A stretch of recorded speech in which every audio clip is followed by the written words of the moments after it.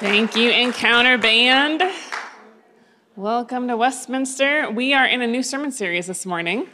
We finished the book of Acts kind of last week. I literally covered 15 chapters in one sermon, so if you call that finishing. We finished the book of Acts last week with a promise of a new sermon series at some point in the future that would go into those missionary journeys a little bit more in detail. And this morning, with this fresh breeze of new cool weather that we're getting, we're starting off our October sermon series.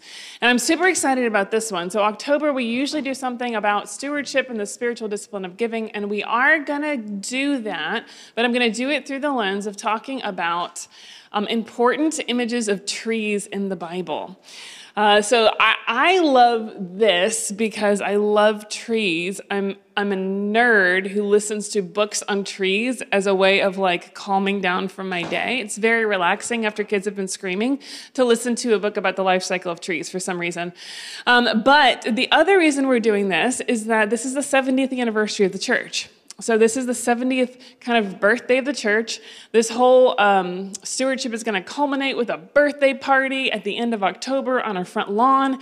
And as we're looking around at kind of symbols of our church, we looked at the oaks and we're like, what better symbol? 70 years ago, this was farmland. When they purchased this property, it was farmland. There was nothing here. And so the first people that met at this empty corner, in fact, yesterday we did the service for Frances Thoreau, 103 years old, one of the first members of the church. And she told a story that she and her husband owned 2.5 acres near here because this was farmland. And bearing actually ended pretty like right after this intersection here, just you drove off into farmland over there. Oh, how times have changed. And when they met here, this little group of people meeting, they planted trees. And they were tiny little oaks. And 70 years later, you can just walk around our campus and you can see the majestic, beautiful oaks that we have now. And so what this series is called is Reaching Deeper. Oh, I don't think that's right. I think it's Growing Deeper, Reaching Further. So whichever. So we got like the roots image and the branches image, talking about getting deeper into like who we are and our roots and then going out, reaching further and doing more. It's a beautiful image, but then as we're talking about it, I was like, what was coming in my head was all these tree images from the Bible. And I was like, I've never done a sermon series putting all those tree images together. Wouldn't that be fun? And because I get the microphone, I get to do series on things that I think are fun. So we get to find out if you guys think this is fun too. So we're going to start with Psalm 1, which is one of my favorite psalms. It's also one of the most important psalms. So the biblical writers put very, very important things at the beginnings of books. Psalms was one of those books. It was the hymnal of the ancient Jewish people, and actually even of the early Christians. And many, many generations would have the entire Psalter, the entire book of Psalms memorized. In fact, ours is one of the first generations that doesn't have it memorized just as force of habit, because we live in a digital age, and because of that, we don't have to use our memories as much. And so it's not as usual for us to have things committed to memory. Almost every previous generation, going back all the way to when these were written, it would have been normal, because there would not have been an easy way to store these things, to have the entire Psalter or a good portion of it committed to memory. And because the biblical writers put important things at the beginnings of and ends of books, Psalm 1 and Psalm 150, the beginning and the end, are the first two that you would have memorized. And then, of course, there are important psalms in there, like Psalm 23. There are other big ones that people would memorize. But the first one and the last one are where you start. And so we're going to start this morning with Psalm 1. And if you've not delved into scripture memory before, this is a great one to start with, because this is one where the more you say it to yourself, the more it just kind of unpacks, and the more you learn that is in there. So let's read this together. Blessed is the one who does not walk in step with the wicked, or stand in the way that sinners take, or sit in the company of mockers, but whose delight is the law of the Lord. Okay, I'm going to pause there because that tells us what this psalm is about. Blessed is the one. This psalm fundamentally talks about two different kinds of life paths. We have the blessed and we have the wicked. There is no gray area in this psalm, and we can talk later about why that is, but there's no gray area in the psalm. There's a path that leads to life. There's a path that leads to death. And if you want to be the path that leads to life, the blessed, the righteous, it starts with 3 things not to do. And so this is the way that amplifies the lifestyle of the wicked. And we have 3 things. 1, does not walk in step with the wicked. Now you notice that phrase, walk in step with. It's active. It's doing something. And so walking in step with is working along with, doing the same thing as. So this is the image of doing something actively that is wrong. So walking in step with wicked means doing actively all the things that are wicked, which is a pretty obvious place to start, but this is where Psalm 1 starts. So don't be the person who does bad things, right?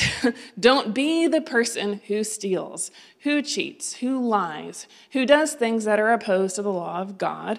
Don't be the person who actively walks in step with the wicked. The second thing, that stands in the way that sinners take. So you notice the motion is slowing down. So walk in the way of the wicked is doing something.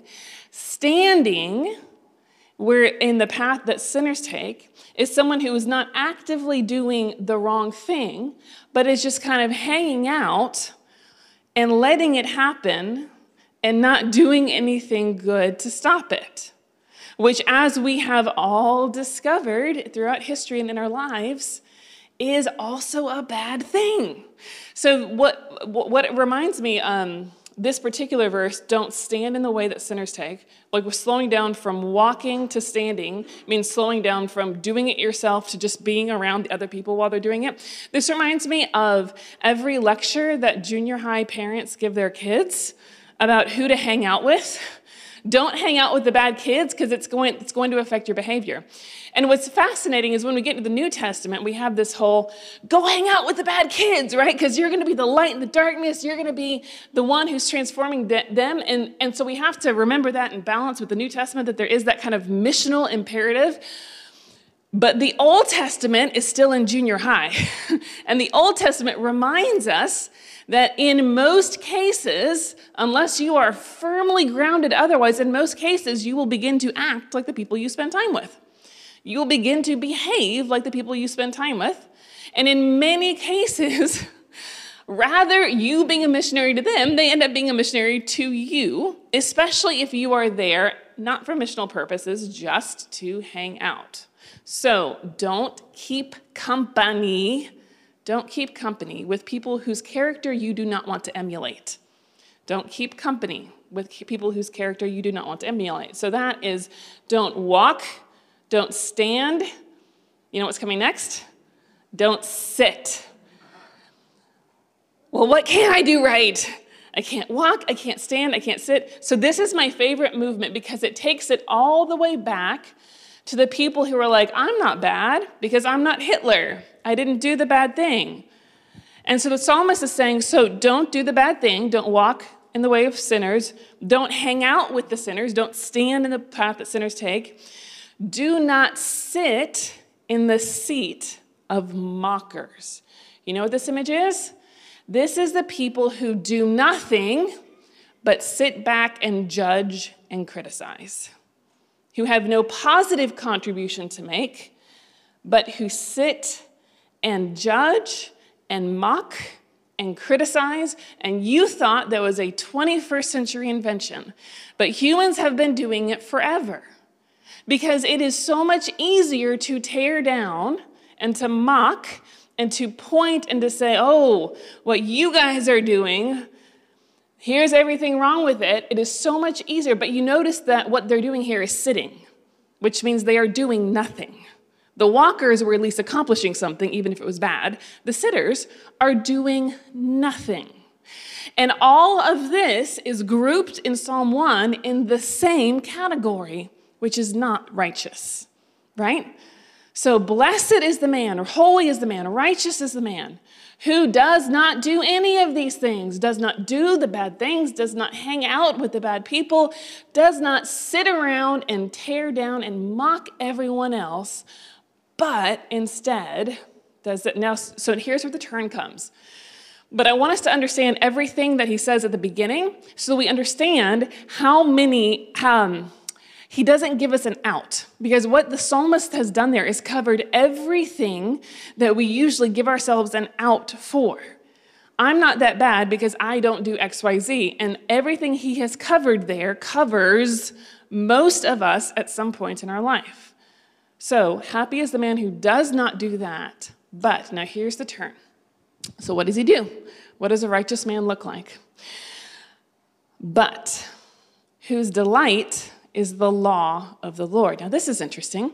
We've been talking about active sinning. We've been talking about wickedness. We've been talking about mocking. And so turning around, you would think that the action is going to be the opposite of that. So blessed is the one who does good things. Blessed is the one who goes out there and saves the world. Blessed is the one who fights against evil, but that's not what he says. Not blessed is the one who does good things. Blessed is the one who delights in the law of the Lord. The opposite of wickedness is not doing good things. The opposite of wickedness is being a person who studies, absorbs, delights in studying the word of God. So the law of the Lord, as it's used here, would have been for them the Torah, the teaching of God, the first 5 books. We would say the whole of Scripture, everything that God has given us to teach us about himself. Whose delight is the law of the Lord, who meditates on his law day and night. So the psalmist says, you want to know how to be the opposite of wicked?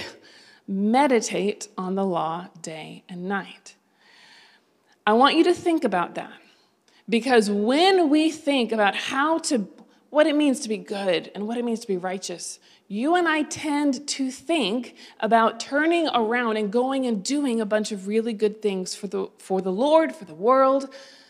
We want to found an orphanage.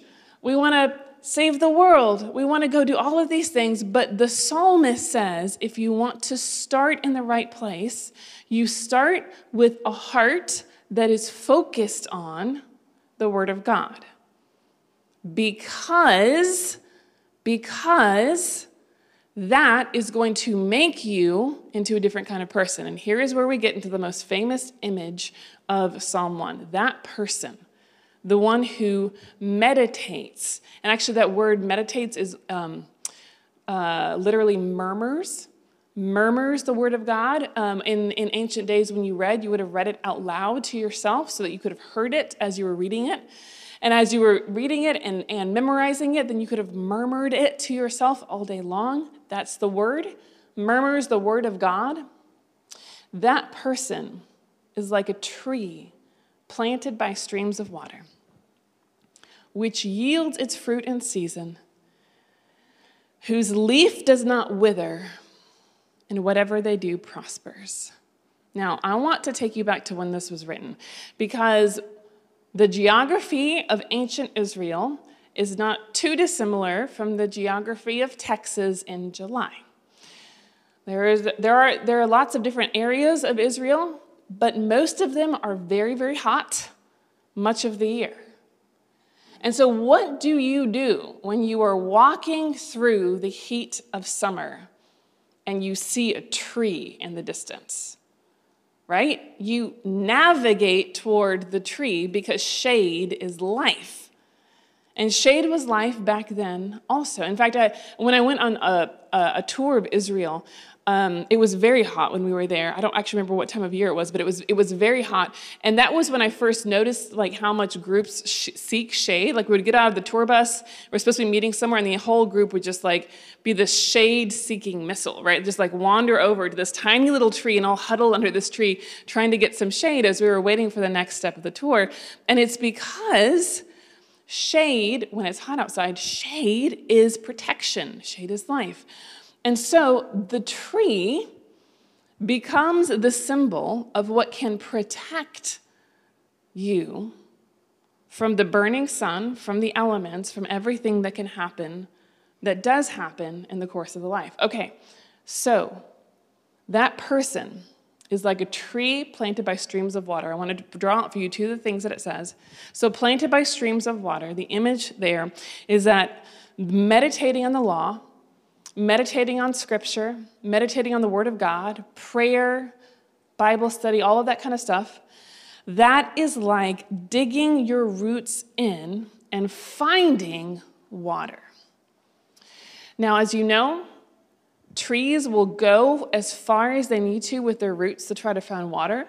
In fact, this is why we often get into trouble with sewer lines, right? Because trees are looking for water, especially if it's dry, and in this climate, it was often dry. But if a tree is planted by a river, it's always there. It's always there. And so the image of this is saying, if you want to be righteous, if you want to be happy, if you want to be blessed, stop doing all of these other things and start digging your roots where God has told you the water is.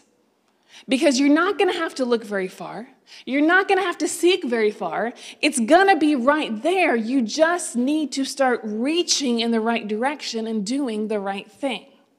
And what we see here is a little bit of a criticism about all those first three categories. They're all looking for something, right? They're all wanting to do something, but they're doing it the wrong way because they're doing things, they're criticizing, they're doing all of these things, and it's none of it is providing what they want. None of it is providing the life. None of it is providing the grace. None of it is doing any of that. And so what the psalmist is saying is if you want life, you first have to dig your roots down and stop searching other places, because God has told you that as soon as you dig your roots here, you're going to find the grace that you're looking for. And you're going to find the life that you're looking for. And you know what happens when trees find water with their roots? They grow really tall, right? So the tree finds water, and it is able then to grow into a tree that is able to give shade. And the psalmist tells us two things. The psalmist says, the tree produces fruit, and the tree's leaves do not wither. The tree produces fruit, and the tree's leaves do not wither. So let's look at the first one of those. The tree produces fruit. Now this is why you and I like trees, because this is the only part that we really get benefit from other than the shade. So we plant a tree because we expect it to give us an apple or an orange or something. But from the tree's perspective, the tree produces fruit. That's its seed. That's its offspring. So if it's an oak, it produces acorn. If it's an apple tree, it produces apples. And ideally, some of those will fall into the ground and will grow into baby trees, and that's how we get new trees. So that's why trees produce fruit. But the nature of trees is that they produce way more than they need.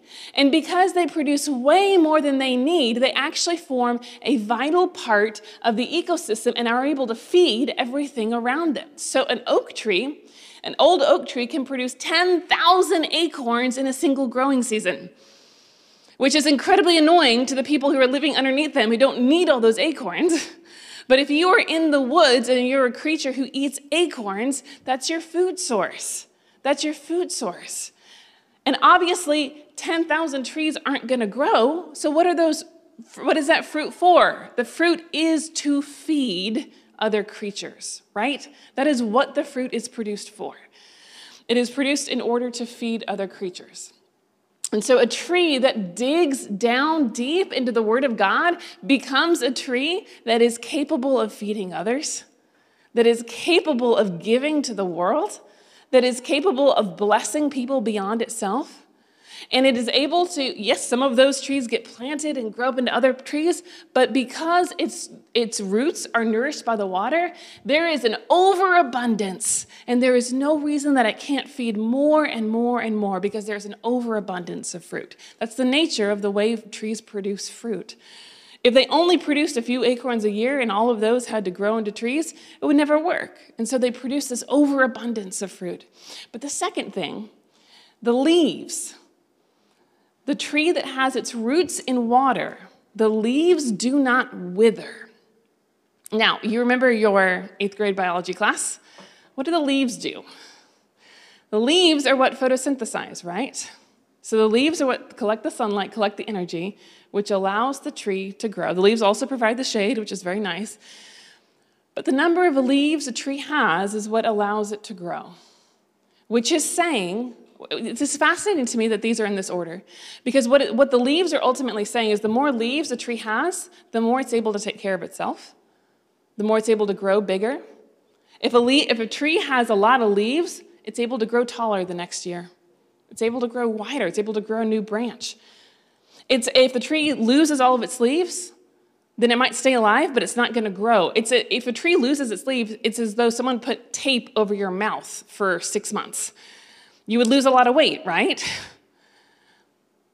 The leaves of the tree not withering means that not only is this person going to be able to give, this person is going to be able to thrive, to take care of themselves, to be this person who provides shade, who provides fruit, and who actually is able to get bigger and stronger every year because they're nourished, their roots are in the right place. Now, I just want to pause there for a second, because now you begin to see why this is relating to stewardship, right? For those of you who don't know, stewardship is a spiritual discipline of how we handle the things that God has entrusted to us. And there's a whole lot of different things that we talk about. God has entrusted to you 24 hours in a day to steward well. God has entrusted to you all the material resources you have to steward well. God has entrusted to you your talents, the particular gifts that he's given you to steward well. God has entrusted to you everything, and stewarding it well means using it for the kingdom. And so we talk about setting aside a part of your time for the kingdom. We talk about using your talents for the kingdom. We talk about setting aside part of your money specifically for the kingdom. And we're going to talk intentionally about that later on in the series, what the discipline called tithing actually looks like and actually means. But the reason we're starting here is so that we can remember that everything we talk about is a spiritual discipline, not a fundraising. Right? So this is the difference. Like, you're not going to hear us talk about budgets and total numbers and things like that. And all of those are great conversations to have that we can have after church. But what you hear us talk about on Sunday morning is giving, generosity as a spiritual discipline, because if our roots are in the right place, digging down into the Word of God, receiving the grace from the Word of God, then what happens from that is that we become people who are capable of feeding the world. We become people who are capable of taking care of things. We become people who are the ones who give shade, the ones who give shelter, the ones who offer the grace of God, who offer the bounty that God offers. And it is a natural thing that comes out of our meditating on the Word of God, not something apart from it. And so what we're going to talk in this series about what it means to naturally grow into people for whom generosity is one of our fruit. Naturally grow into people for whom abundance is one of our fruit. And the reason it is so important is that at the very end of this psalm, we go back to contrast with the way of the wicked. The very end of this song, he says, the blessed are the ones who have their roots in the river of God, who are producing over and above what they need in order to feed, in order to give shade, in order to grow stronger and taller. And the wicked, this is what it says, they're like chaff. The wind blows them away. They will not stand in the judgment, the sinners in the assembly of the righteous. For the Lord watches over the way of the righteous, but the way of the wicked leads to destruction. Now that last line, that is actually not a good translation of that Hebrew word. The way of the wicked it's not that it leads to destruction. The word is actually lost. So my Old Testament teacher said that it's the same word that if you put something down on your desk and you can't find it anymore, it's lost, it's gone. And the image is that focusing on something other than the Word of God. So go back to those first 3 things that were put out in the Psalm, focusing on those things. It doesn't make you a bad tree. It makes you not a tree, right? So your roots, because your roots aren't deep, you just blow away. You're just gone. You're just not there anymore. The danger of the not blessed life that comes to us from this psalm is not that we're damned or doomed. I mean, that comes up much later in the Psalms, and so it's definitely there. But the danger that's presented here is that we will be so temporary, we will be blown away, and nothing in our lives will ultimately matter. All the things we tried to do won't matter. All the good or bad we tried to do, all the running, walking, standing, all of that just won't matter. It'll be forgotten in a season. Because the only thing that will remain is the fruit that has come from those who have actually stood in the path of God, who've actually stood by the streams of the presence of God, dug their roots in deep, and become the people they want to become. And so I'll tell you what, our vision for Westminster is that those 70-year-old oaks on the lawn just become a symbol of what is growing in here. Because you know what happens when one tree grows? You get a bunch of acorn. You know what happens when a forest grows? You feed the world. You can feed the community. When a forest grows, it's not just one person trying to provide shade, trying to provide fruit. It's not just one little tree hanging out by itself. It is a covering. It is a place where the world can't touch what's inside because the leaves are too thick overhead. The fruit is too bountiful. The one who wants to kill and destroy can't get in because there is just too much being produced here, and he can't touch the trees because as much as he tries to send drought and destruction, he can't get to their roots. And their roots are in the water, and the water never dries up. Our vision for Westminster is that the oaks on the lawn become a symbol of what's growing in here. People who are so deeply rooted in the presence of God and the character of God that it transforms them into people who bear fruit and bear fruit for the world. Would you join with me in a word of prayer? Almighty God, out of all that you have given us, we are so grateful. You have called us into your presence. You've invited us into your story. You have called us out of our old lives and into a new life. And so, God, forgive us for the times that we have tried to root ourselves in something else. Forgive us for the times that we have tried to make our own path instead of standing firm by your streams. And so now, open our hearts and open our minds that we might grow deeper and more fully into you and become the people you want us to become. This we pray as we say together the prayer our Lord taught. Our Father, who art in heaven, hallowed be thy name.